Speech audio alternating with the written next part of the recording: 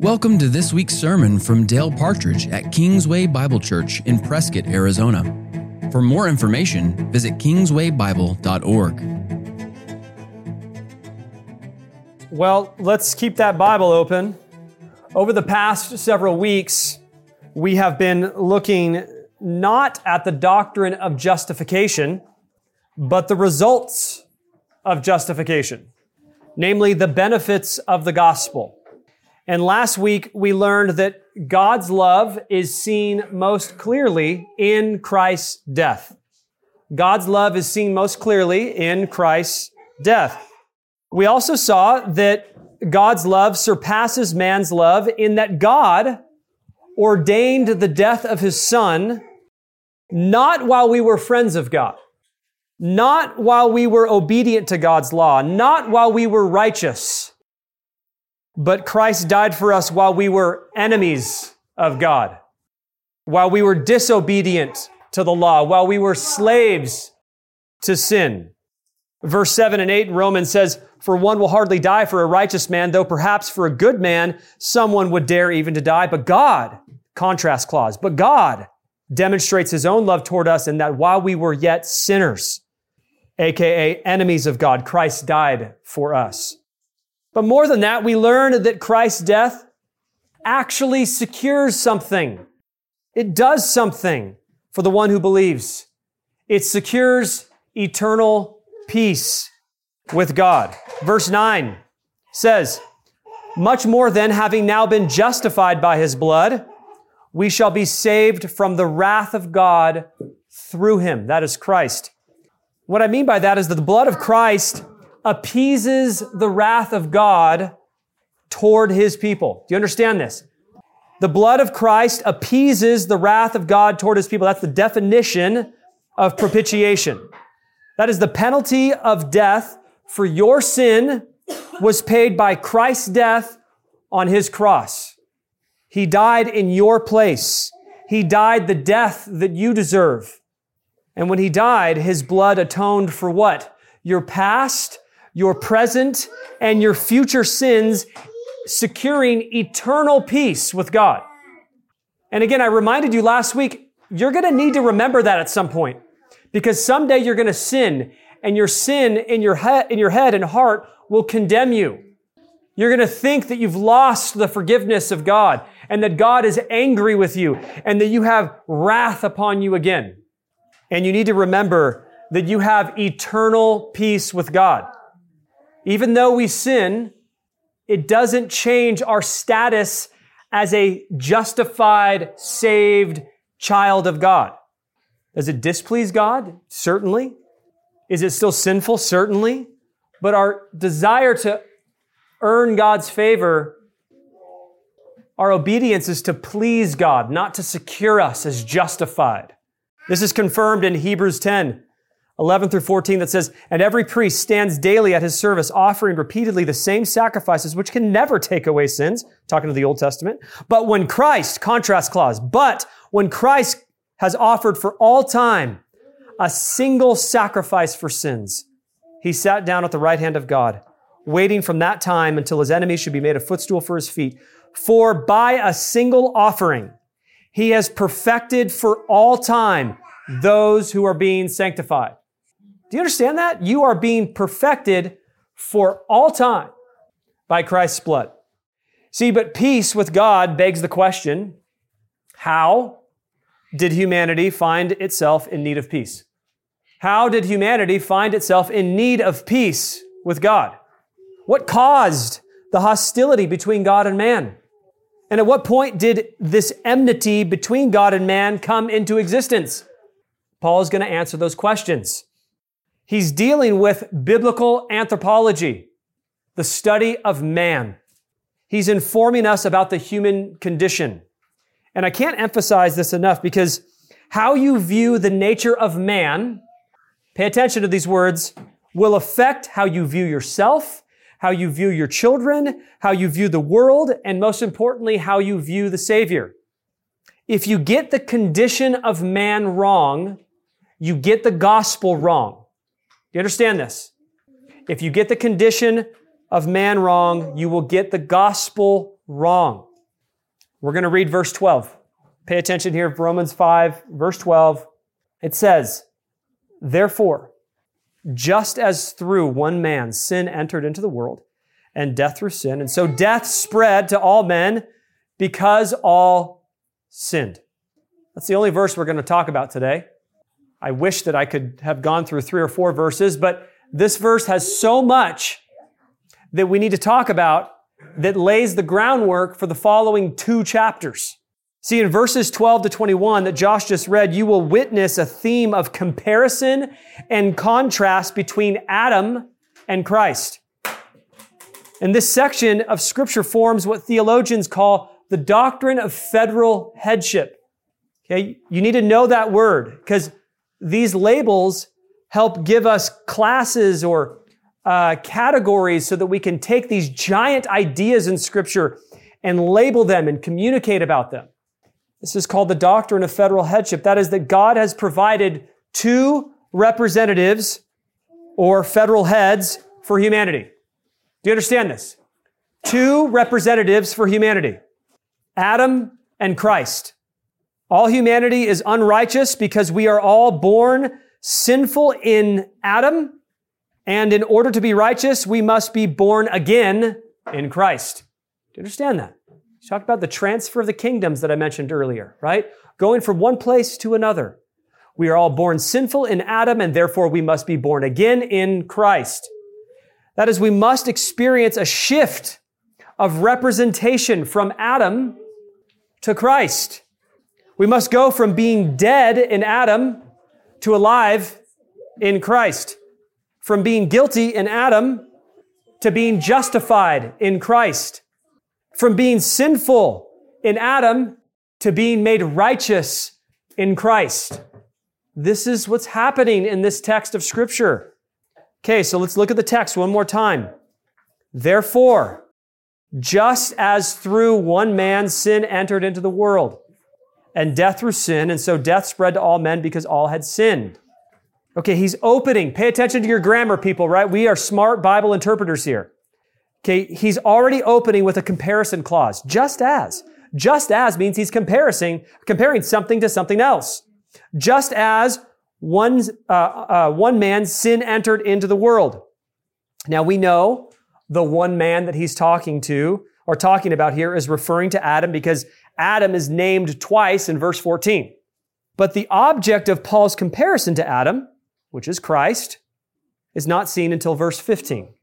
Okay, but again, I just want you to see the design of Paul's argumentation, a contrast and comparison between the headship of Adam and the headship of Christ. This is critical that you guys can see the distinctions between these 2 federal heads of humanity. Now, the next thing is that Paul wants us to see the origin of sin. The origin of sin entering into the world. Okay, what I mean by that is he wants us to see the root of sin and how the sinfulness of all humanity began with the sin of one man. I'm going to say that one more time because I want you to really, this is a thick, dense passage of Scripture, and I want you guys to grasp onto these truths. Okay, he wants us to see how the root of sin, how the sinfulness of humanity began with the sin of one man. Now, Paul does this by inserting in this text in Romans 5:12 a foundational truth found in Genesis chapter 2. Okay, we know our Bibles. We know what happened in the fall of Genesis chapter 2, and it's regarding the consequence of sin. Genesis 2:16 through 17. I'll read it real quick for you. It says, "And the Lord God commanded the man, saying, You may surely eat of every tree of the garden, but of the tree of the knowledge of good and evil you shall not eat. For in the day that you eat of it, you shall surely die." Okay, death is the consequence for sin. Death is the consequence for sin. Romans 6:23 says the wages of sin is death. Okay, death is the consequence of sin. But the Bible talks about death 2-dimensionally. There's 2-dimensional death, there's 2-dimensional life. Okay, we have spiritual life and we have physical life. Okay, we have spiritual death and we have physical death. we also have eternal life and eternal death. These are really important categories for you guys to grasp. So you have a glossary of understanding as we move through the text. Okay, so I want you to look at this text with me for a second. God says to Adam, in the day that you eat of it, you shall surely die. So the obvious question becomes, in what way did Adam die that day? What way did Adam die that day? Well, to answer that question, you must understand how Scripture defines death. How does Scripture define death? And the answer is separation. Separation. In the Bible, death is separation. When the soul separates from God, the source of spiritual life, the soul dies. And sin is the catalyst for spiritual death. You understand that? When the soul separates from God, you are spiritually dead because you are away from its source of life. Isaiah 59:2 speaks of this disunion when the prophet writes, quote, "But your iniquities have made a separation between you and your God, and your sins have hidden his face from you so that he does not hear." Our sins have separated us from God. It's the catalyst that makes us spiritually dead. What does Ephesians 2 say? And you were dead in your trespasses and sins. It's the catalyst that separates us from God. And this is why Adam and Eve, what they do when they sinned? They hid themselves from God. In their shame, they hid themselves. They separated themselves from God. And what else happened? They were separated by God from himself. They were expelled from the garden, literally separated from him. They were no longer holy and sinless, and they could no longer be in the presence of a holy and sinless God, and therefore their sin separated them from him. It broke their fellowship. And this is why Scripture describes those outside of Christ as being spiritually dead. Okay, we are spiritually dead outside of Christ. Ephesians 2:1 says, "And you he made alive, those who were dead in trespasses and sins." Ephesians 4:18, speaking of the spiritually dead, he says, quote, "They are darkened in their understanding, alienated from the life of God." You understand this? When you're spiritually dead, you're alienated from the life of God. Colossians 2:13 says, "And you who were dead in your trespasses and the uncircumcision of your flesh, God made alive together with him." Do you understand that? Separation and union. Separation is death. Union is life. Yesterday, I was hanging out with the kids, and Honor picked up a bunch of apricots off of a tree, and he laid them on the ground. They weren't ripe yet. And he said, "Dad, these aren't going to continue to ripen, are they?" And I said, "No, they're not going to grow anymore because they've been separated from the tree. And the tree is what gives the apricot its source of life. They've been separated." And this is why John 15:5, where Jesus says, "I am the vine, and you are the branches. Whoever abides in me and I in him, he it is that bears much fruit. For apart from me, separated from God, you can do nothing, because you're dead spiritually, and you will die physically, and you will not be resurrected in the sense of an eternal body with the glory of Christ." Now, it's vital that we grasp this concept of union and separation, because this theme is actually carried in chapter 6. Look at the heading title in your Bible for Romans chapter 6. If you've got an ESV or a New King James or an NASB, it'll probably say something like "Dead to Sin, Alive in God." Okay, it's an entire chapter about how in Christ we are separated from the power of sin to condemn us, and we're joined to God in Christ, giving us eternal life and peace. You understand that? So being dead to sin means what? You're separated from the power of sin. Being alive to God means you're in Christ, reconciled. Okay, but God's promise of death to Adam in Genesis 2 for his disobedience was not limited, and now pay attention, hang with me here, was not limited to disobedience, or his disobedience was not limited to separation of just the soul from God, but also the separation of the soul from the body. He's not going to die just spiritually. He died spiritually that day. They were separated that day. He also died physically that day in the sense that his body was no longer eternal and that it began the process of decay. That's what happened to Adam. It took 900 years or whatever by God's grace, but he began to die that day. Ecclesiastes speaks of this form of death, of separation. It says, and the dust returns to the earth as it was, and the spirit returns to God who gave it. When your body and your spirit separate, that's death, physical death. Now this brings us back to our verse here in Romans 5 that says, therefore, just as through one man sin entered into the world, and death, now we know what he's talking about, right? And death through sin. And so death, both forms, spread to all men because all sinned. Now, through Adam's disobedience, sin entered into the world think of it like a genetic disease. Okay? Adam's corrupted and sinful nature, his spiritual and physical deadness was passed down through procreation of all men. We are all descendants of Adam, and we all inherited this original sin. Now, as a result, all men are born spiritually dead. We're born spiritually dead, with souls separated from God and needing a spiritual resurrection. You understand this? We don't just need a physical resurrection. We need a spiritual resurrection. This is why Jesus said what? You must be born again.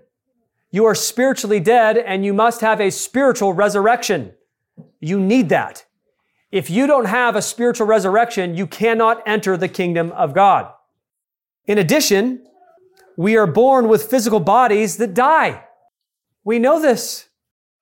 And this is why what? This is why we long for a physical resurrection at the final coming of Christ.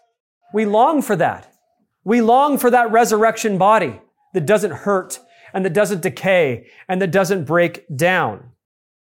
The point that Paul is making here is that sin is not just an individual act that we commit that causes us spiritual and physical death. Okay, sin is also a condition inherited by all humanity through our relationship to our federal head, Adam. Do you grasp this? Okay, 1 Corinthians 15:22 says, for as in Adam all die, even so in Christ all shall be made alive. Again, this contrast here.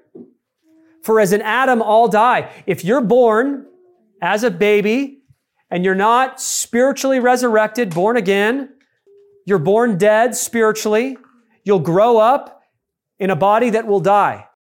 Unless you're born again, you will not experience spiritual life, but you will experience eternal spiritual death, which is not just God separating himself from the soul, but doing so eternally. This is the second death referred to in the book of Revelation. Now, this is the grand narrative of the Bible. I want you guys to see the narrative of the Bible and talking about death and life. If you don't understand that Genesis is about people, humanity dying, and that the New Testament is about Jesus bringing life, you miss the Bible. You miss it. We were in perfect union with God in the garden.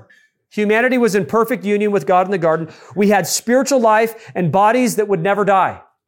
That was Adam and Eve in the garden. But sin separated us from God, corrupted our bodies. And as a result, what do we need? We need a Redeemer to do two things. Two things. First, we need him to reconcile us back to God, which is the centerpiece of Jesus' ministry. No one comes to the Father except by me. We need two things, right? We need him to reconcile us back to God, giving us eternal spiritual life. And second, we need him to conquer death, securing us resurrection power, giving us eternal physical life. You understand that? We need those two things. We need to be back in union with God to have those two things. In Christ, this is exactly what we get in the gospel. Eternal life.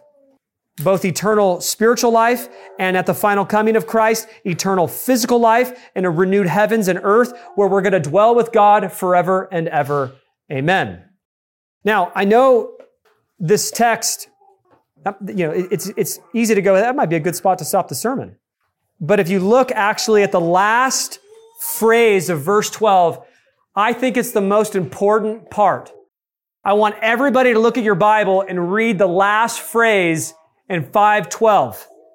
It says, because all sinned. And what does this mean? What does this mean? This is one of the most important phrases in this chapter. Death spread to all men because all sinned. Because all sinned.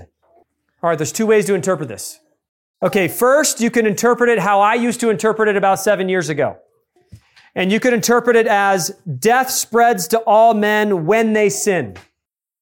Death spreads to all men when they sin.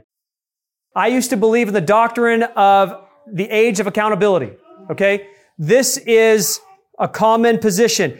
First, they would interpret it, death spreads to all men when they sin. And this is essentially interpreting that children are not born as sinners, but become sinners when they commit their first sin. That's how I used to interpret this 7 years ago. But this interpretation is inconsistent with the natural grammar of the verse, the line of argumentation that Paul is using, the theological positions with the rest of Scripture regarding this issue. The second interpretation, this is where I stand now. The second interpretation is that death spread to all men because all sinned in Adam's sin. All sinned in Adam's sin. In other words, all people experience death because all people have Adam's sin imputed to them. Pay attention to that word, imputed to them. That is, Adam's sin is assigned to all men because Adam is mankind's representative head. You get this? Adam is our representative head. He represents us, and therefore his actions are imputed to us. Now, I'm going to offer you 3 pieces of evidence to support this, okay? 3 pieces of evidence to support this. I want you guys to pay attention here.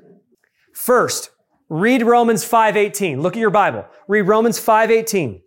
It says, so then, as through one transgression, there resulted the condemnation to all men. How do you get around that?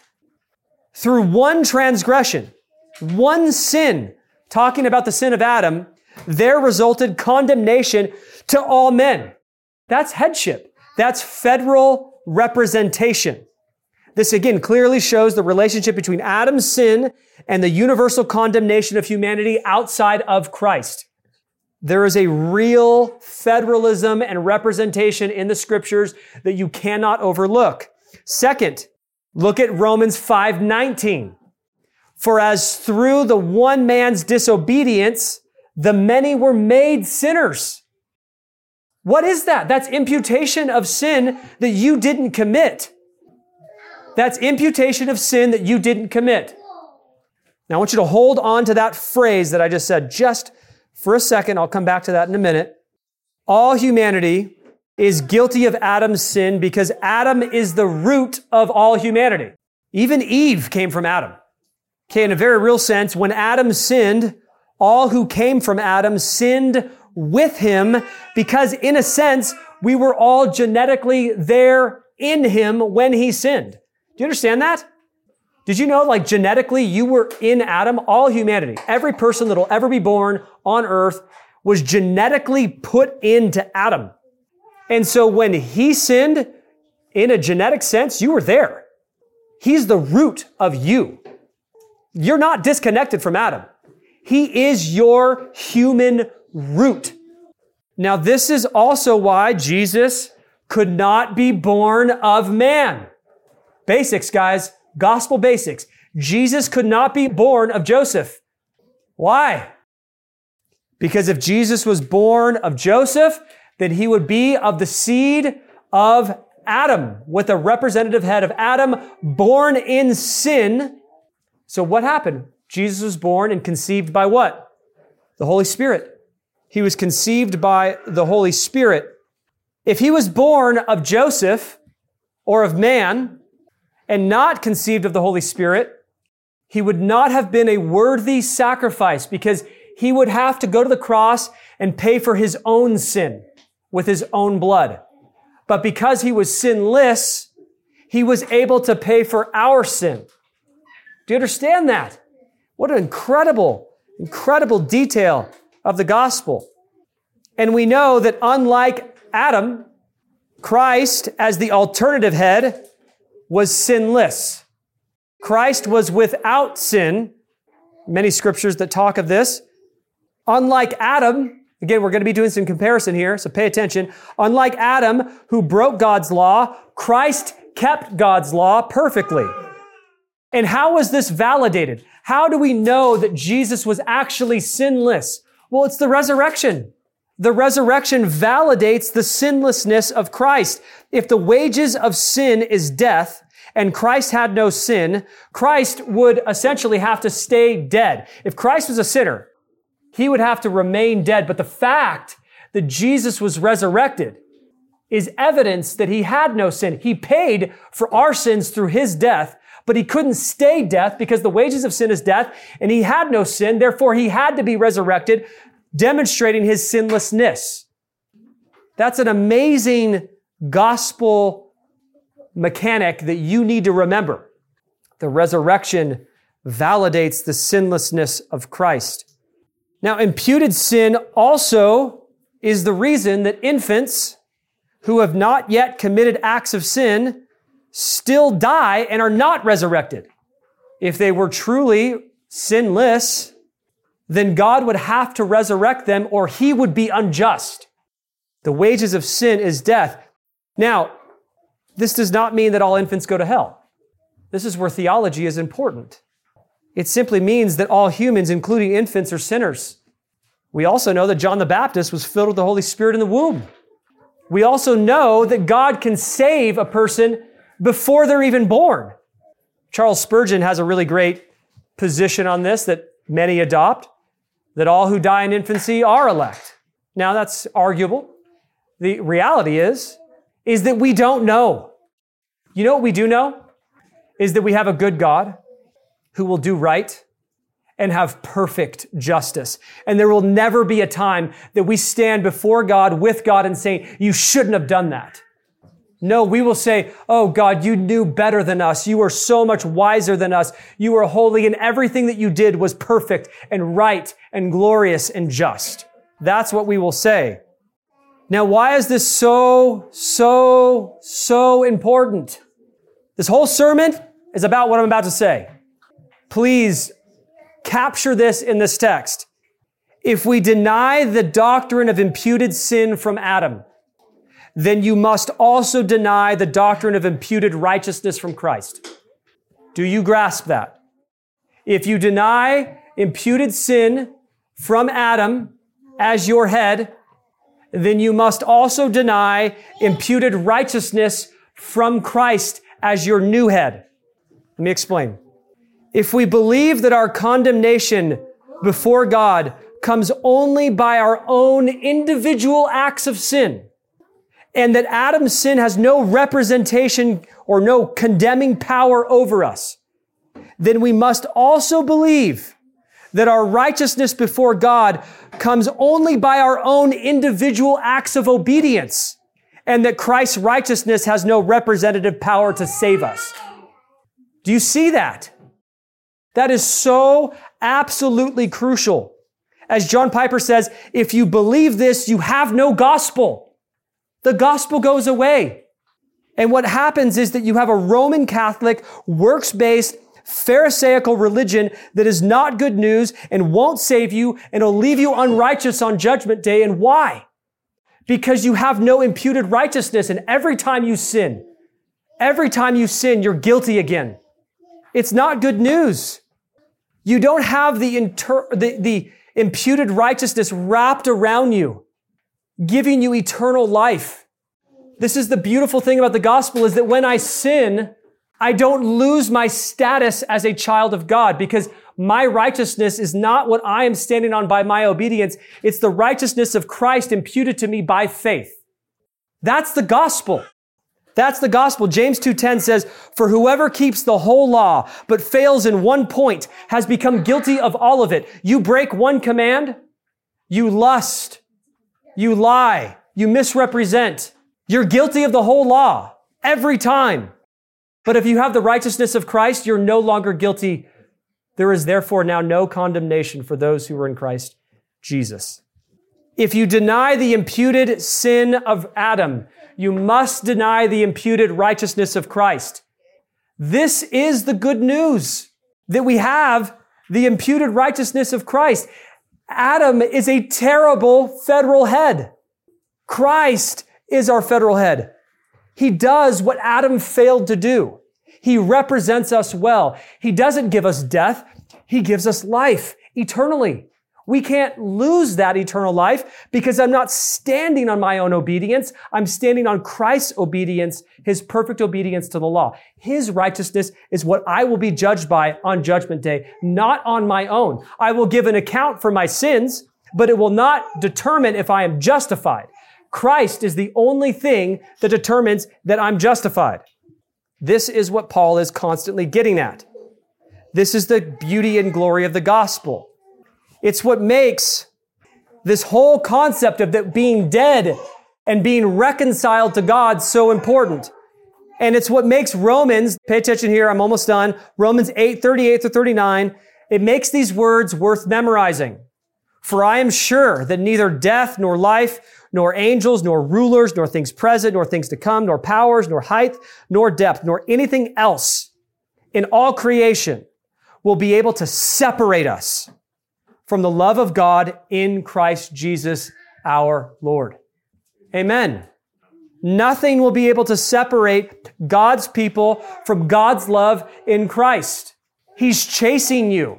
He will hold you. He will sanctify you. He will discipline you. He will maintain and sustain your faith, the author and finisher of your faith. Jesus says in John 10:27-29, "My sheep hear my voice, and I know them, and they follow me. I give them eternal life, and they will never perish.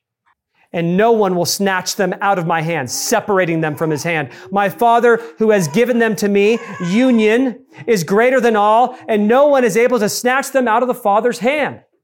When you are reunited to Christ by saving faith, not trusting in your own righteousness, but trusting in the righteousness of Christ alone, who kept the law that you cannot keep. When you've been made alive, when you've been made new, you will never, ever return to the former state of spiritual death and separation of God, because no one will snatch you out of his hand. Amen. Let's pray. Father, we thank you, Lord, for the gospel, that it's so good. Lord, that you have saved sinners who could not save themselves, Father, that you have granted us by your Holy Spirit new life. Lord, that you've given us faith and sustained us. Father, that we are now reconciled to you through Christ. We thank you for this in Jesus' name. Amen.